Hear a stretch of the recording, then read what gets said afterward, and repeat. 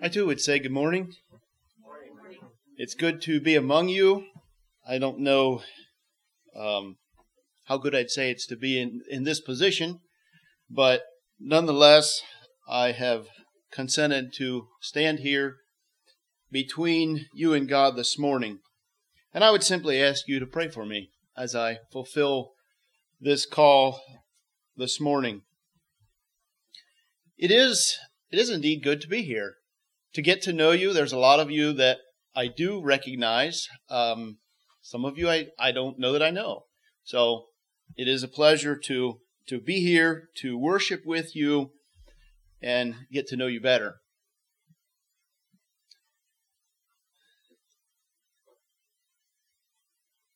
I trust that God has led me to this message this morning, and that we each one can be challenged and strengthened. I've told the congregation at Chambersburg many times I tend to preach to myself. And I'd say this message is that. I preach what Tom needs, not maybe so much what the congregation needs. What I'm working through in my life. And I trust that God leads me, His Spirit leads me to speak to what others need as well. If I would title my message this morning, it would simply be, How Much Do You Love God? And you might think that this is maybe a message more for a new Christian on an elementary level, and yet I find it so foundational as I think about this and as I study through this. There's so much in our world today that will tend to draw us away from our love for God. How much do you love God? Is your love for God real?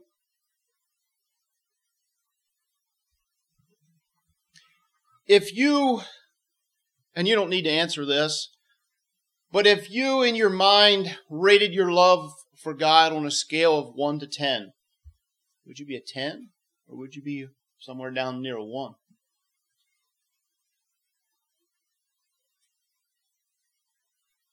How much do you love those around you? How much does the love of God flow through your life to those around you? Romans 12 says this, Let love be without dissimulation, abhor that which is evil, and cleave to that which is good. This word dissimulation is not a word that we typically use today in our everyday language, but it simply means hypocrisy. Let love be without hypocrisy. Hate that which is evil and love that which is good, in my own words. So, as we think about that, is your love for God real or is it hypocritical? Is your love for others real or is it hypocritical? Are you putting on a false front? You know, it's not difficult to pretend. We're good at putting on a pretense, a false front.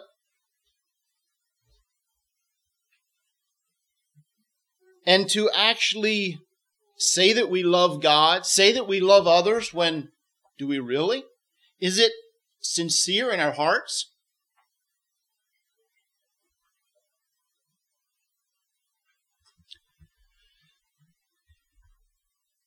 Here's the basis for true love. Love requires a deep passion for the truth. Knowing it, embracing it, obeying it, promoting it. Just as God hates evil and loves good, so those who know Him will love and hate the same things He does.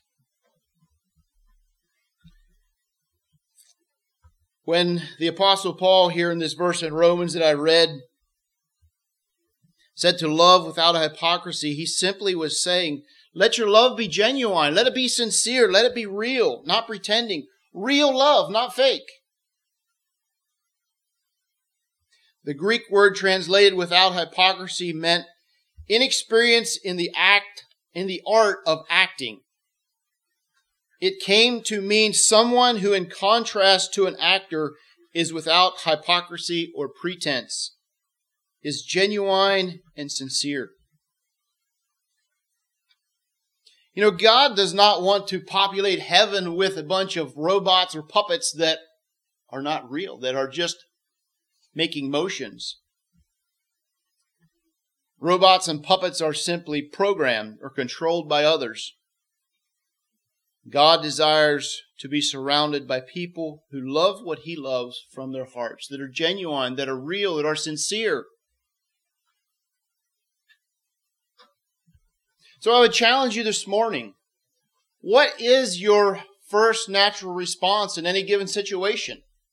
Do we lash out in a mean or nasty, overcoming way? Or are we a loving person? Do others know us by our love? 1 John chapter 4, verses 7 and 8 say this: Beloved, let us love one another, for love is of God, and everyone that loveth is born of God and knoweth God. He that loveth not knoweth not God, for God is love.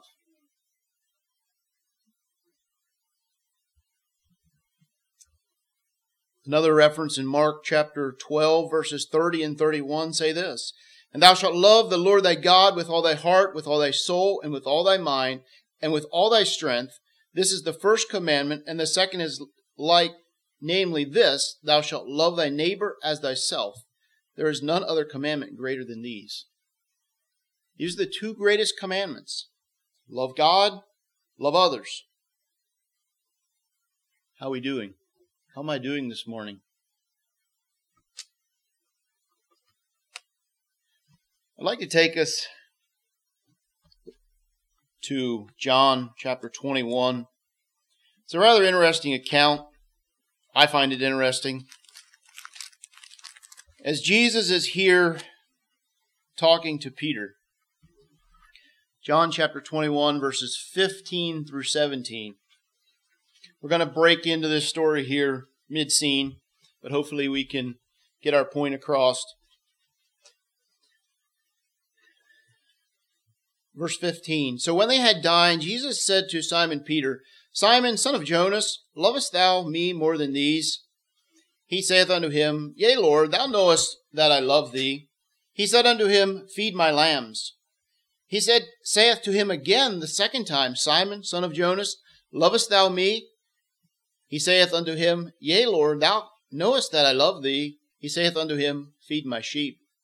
He saith unto him the third time, Simon, son of Jonas, lovest thou me? Peter was grieved because he said unto him the third time, Lovest thou me? And he said unto him, Lord, thou knowest all things. Thou knowest that I love thee.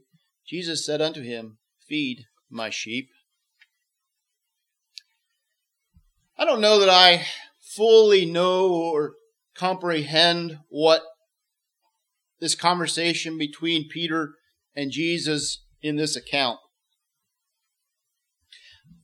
I've often wondered, why did Jesus say this 3 times to him? Basically the same words. You know, as they were sitting there and Jesus and Peter were talking, did Jesus point over and say, Peter, do you love me more than these fishing boats, more than that net, more than this career that you have? Was that what he was meaning? And as I look in my own life, do I love God and others more than the things of this world, the things that distract my attention, the things that would have a tendency to draw me away? How is it with you? Can you honestly say that you love God more than the things in your life that would tend to draw you away from God? Did Jesus point to the other disciples and say, Peter, do you love me more than them?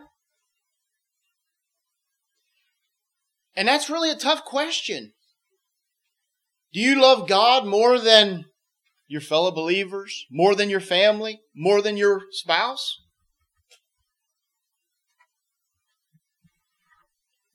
I find that very, very soul-searching.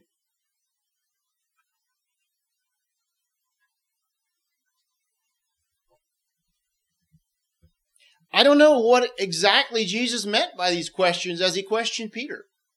But I believe he's questioning you and me today with these same questions. How much do you love God?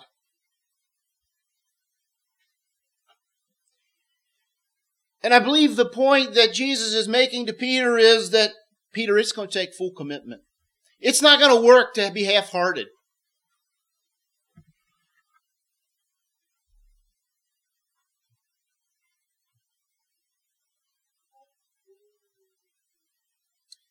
I believe it takes a commitment greater than anything else.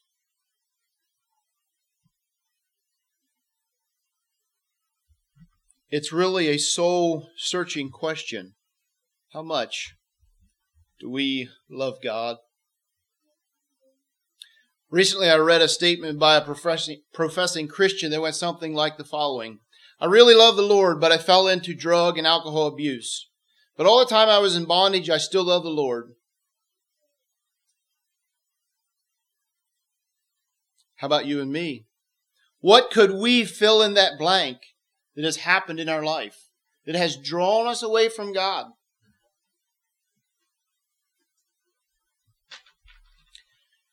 The truth to that phrase is, I love the Lord, has become a generic phrase that attempts to convey the fact that the individual believes that he or she is still a valid Christian regardless of the degree of or type of their sin.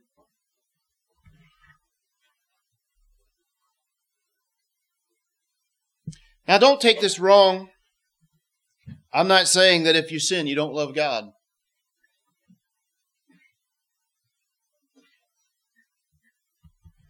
Hear me out. Another truth is that God requires us to keep His commandments as proof of our love. Jesus said, if you love me, keep my commandments. And He repeats that again. That's in John 14:15. He repeats that again in John 14:21. He who has my commandments and keep them, he it is who loves me. And we don't need to prove our love to God. God knows perfectly the depths, the intents of our heart. He can see right down inside of us. He knows whether we're hypocritical or whether we're genuine. We need to prove our love for God to ourselves and to others, to those around us. Do those around us know that we have a sincere, true love for God?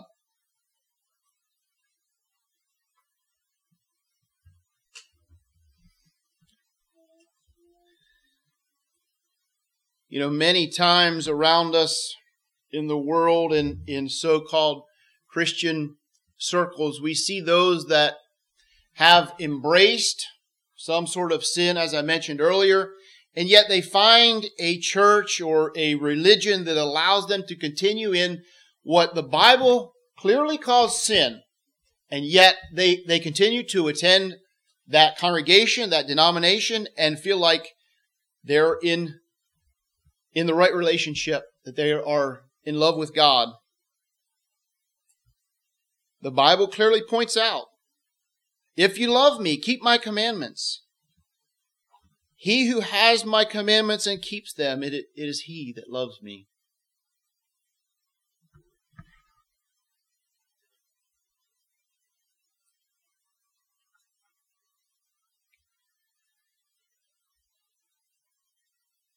One cannot cease to follow Christ and remain a Christian. No one can prevent them from claiming that title, but their claim is invalid.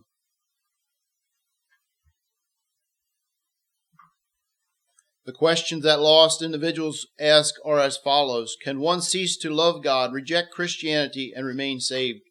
Will such one be escorted into heaven and eternal life based on profession, while ones that have made no profession are condemned to eternal hell with a much lesser load of sins? Is grace nothing more than hell insurance? Is such grace an incentive to sin because there are no consequences? The fact is that loving God will not protect a person from ever making a mistake or committing a sin. However, the more that we love God, the less likely we are to fall into sin.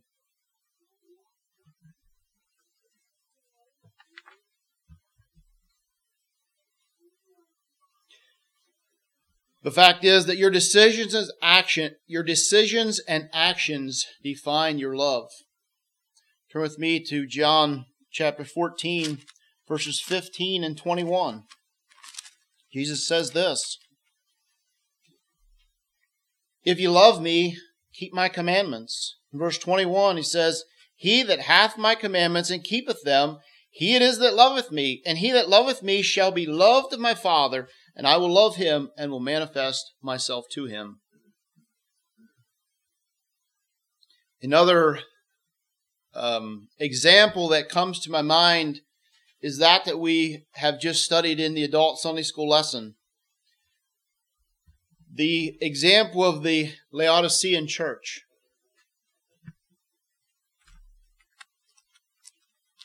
What did Jesus say to the Laodicean church in Revelation chapter 3?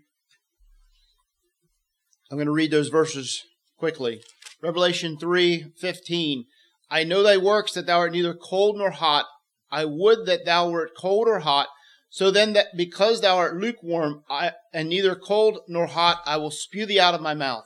Because thou sayest, I am rich and increased with goods, and have need of nothing, and knowest not that thou art wretched and miserable and poor and blind and naked."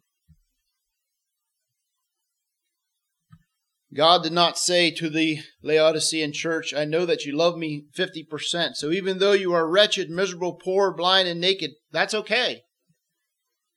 After all, you're just sinners saved by grace." What did he say to them?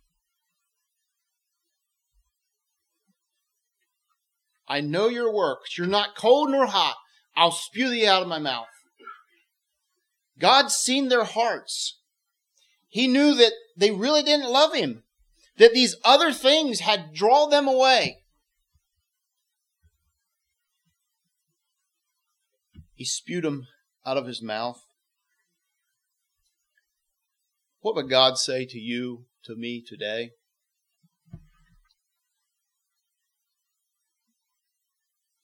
What degree of love do you have for the Lord today?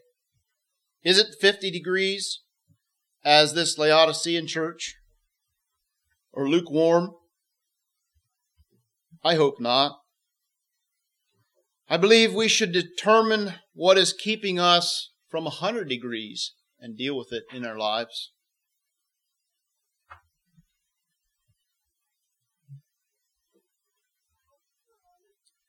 The more we love him, the more we know him. The more we know him, the more we conform to his divine nature, transforming our minds, our hearts, our lives to the mind of Christ.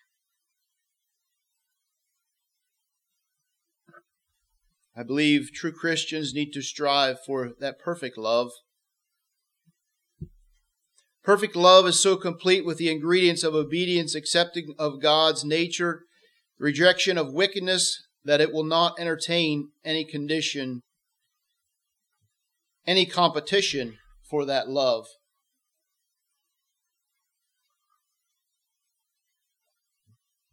We are in the world, but the world ought not to be in us. It should not control our desires, emotions, decisions, or actions. And if we love Jesus to the point of joy, it will be difficult for temptation to lure us away. Again, I ask you, what is your love for Jesus like this morning? What is my love for Jesus like? Is it 50%? Is it 60%? Is it 70, 80, 90? I challenge you to look into your heart and life. Do you and I sincerely love God with our heart? Like Jesus said, we should hate any other lovers, any false beliefs or desires that compete for first place in our hearts. We should willfully determine to love God and obey His word above all else. Do you and I sincerely love God with all our soul. This includes the emotional side of our love. I believe as we look at the life of Christ as an example, He displayed that perfect love. Both for God and for you and for me.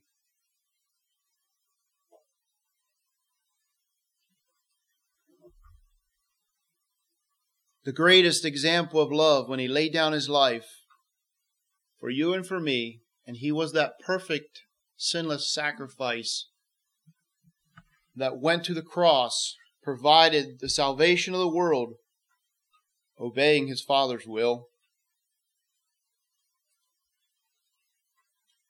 Do you and I sincerely love God with all our mind? What we allow to consume and control our thoughts shows what we really love and care about. So what is it that dominates your thinking?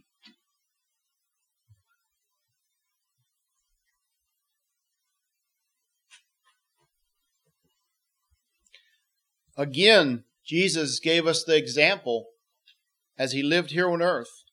He was consumed. His life was consumed with following God and fulfilling His Father's will.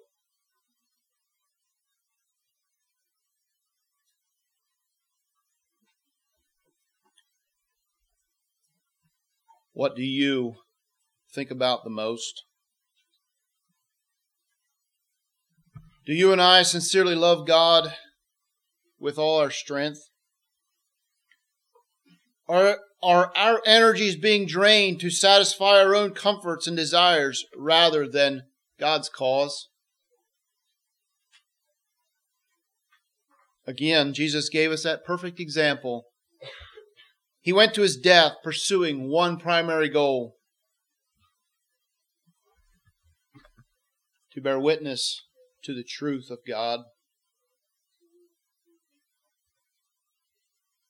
God tells us how to love Him with all our heart, with all our soul, with all our mind, and with all our strength. It's up to you and me to fulfill the rest.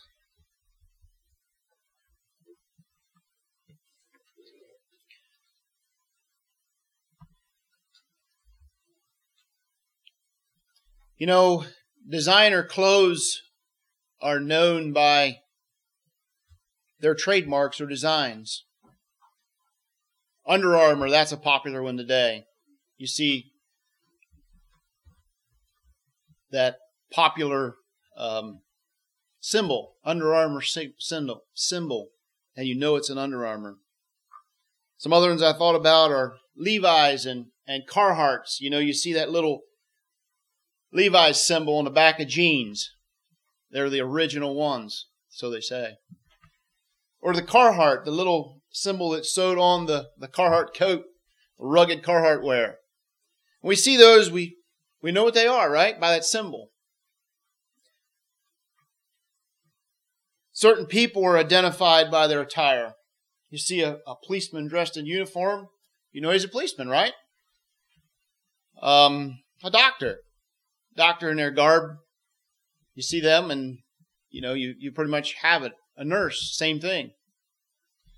So these different trademarks designate what they are. And the question that I have for each one of us this morning, when others look at us, do they see the symbol of God, the love of God in our lives by our actions, by our deeds, by our lives? The verse says, "By this shall all men know that you are my disciples, if you have love one to another." Do those around us see the symbol of the love of God radiating from our lives?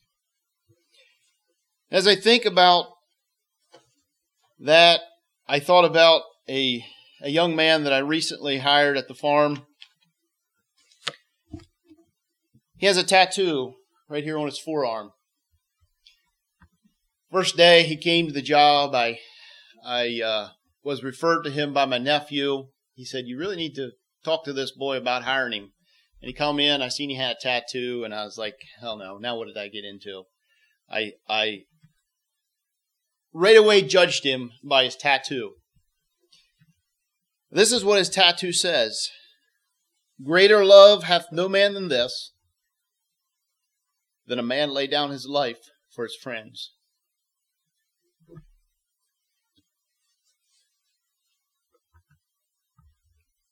When I got a little closer to Trevor,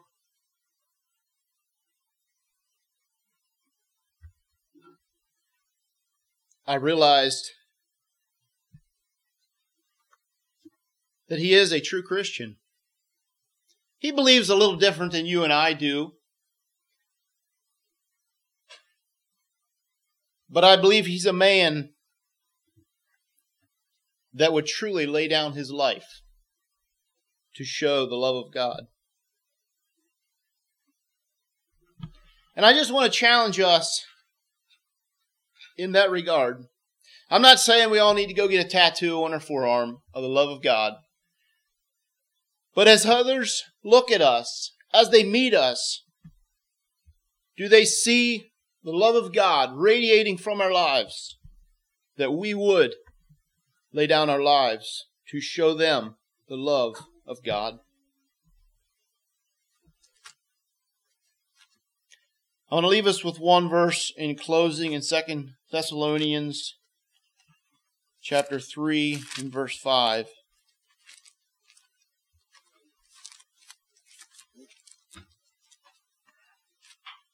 It says this, "And the Lord direct your hearts into the love of God and into the patient waiting for Christ." I trust as we've looked into and thought and dwelt on this topic of love that I challenged your thinking, not only for our love for God, but also our love for others, for those around us, to radiate that love to those around us, that others would be drawn to the love of the God that we serve. That the Lord would direct the hearts of each one of us into the love of God. May God add His blessing to the message.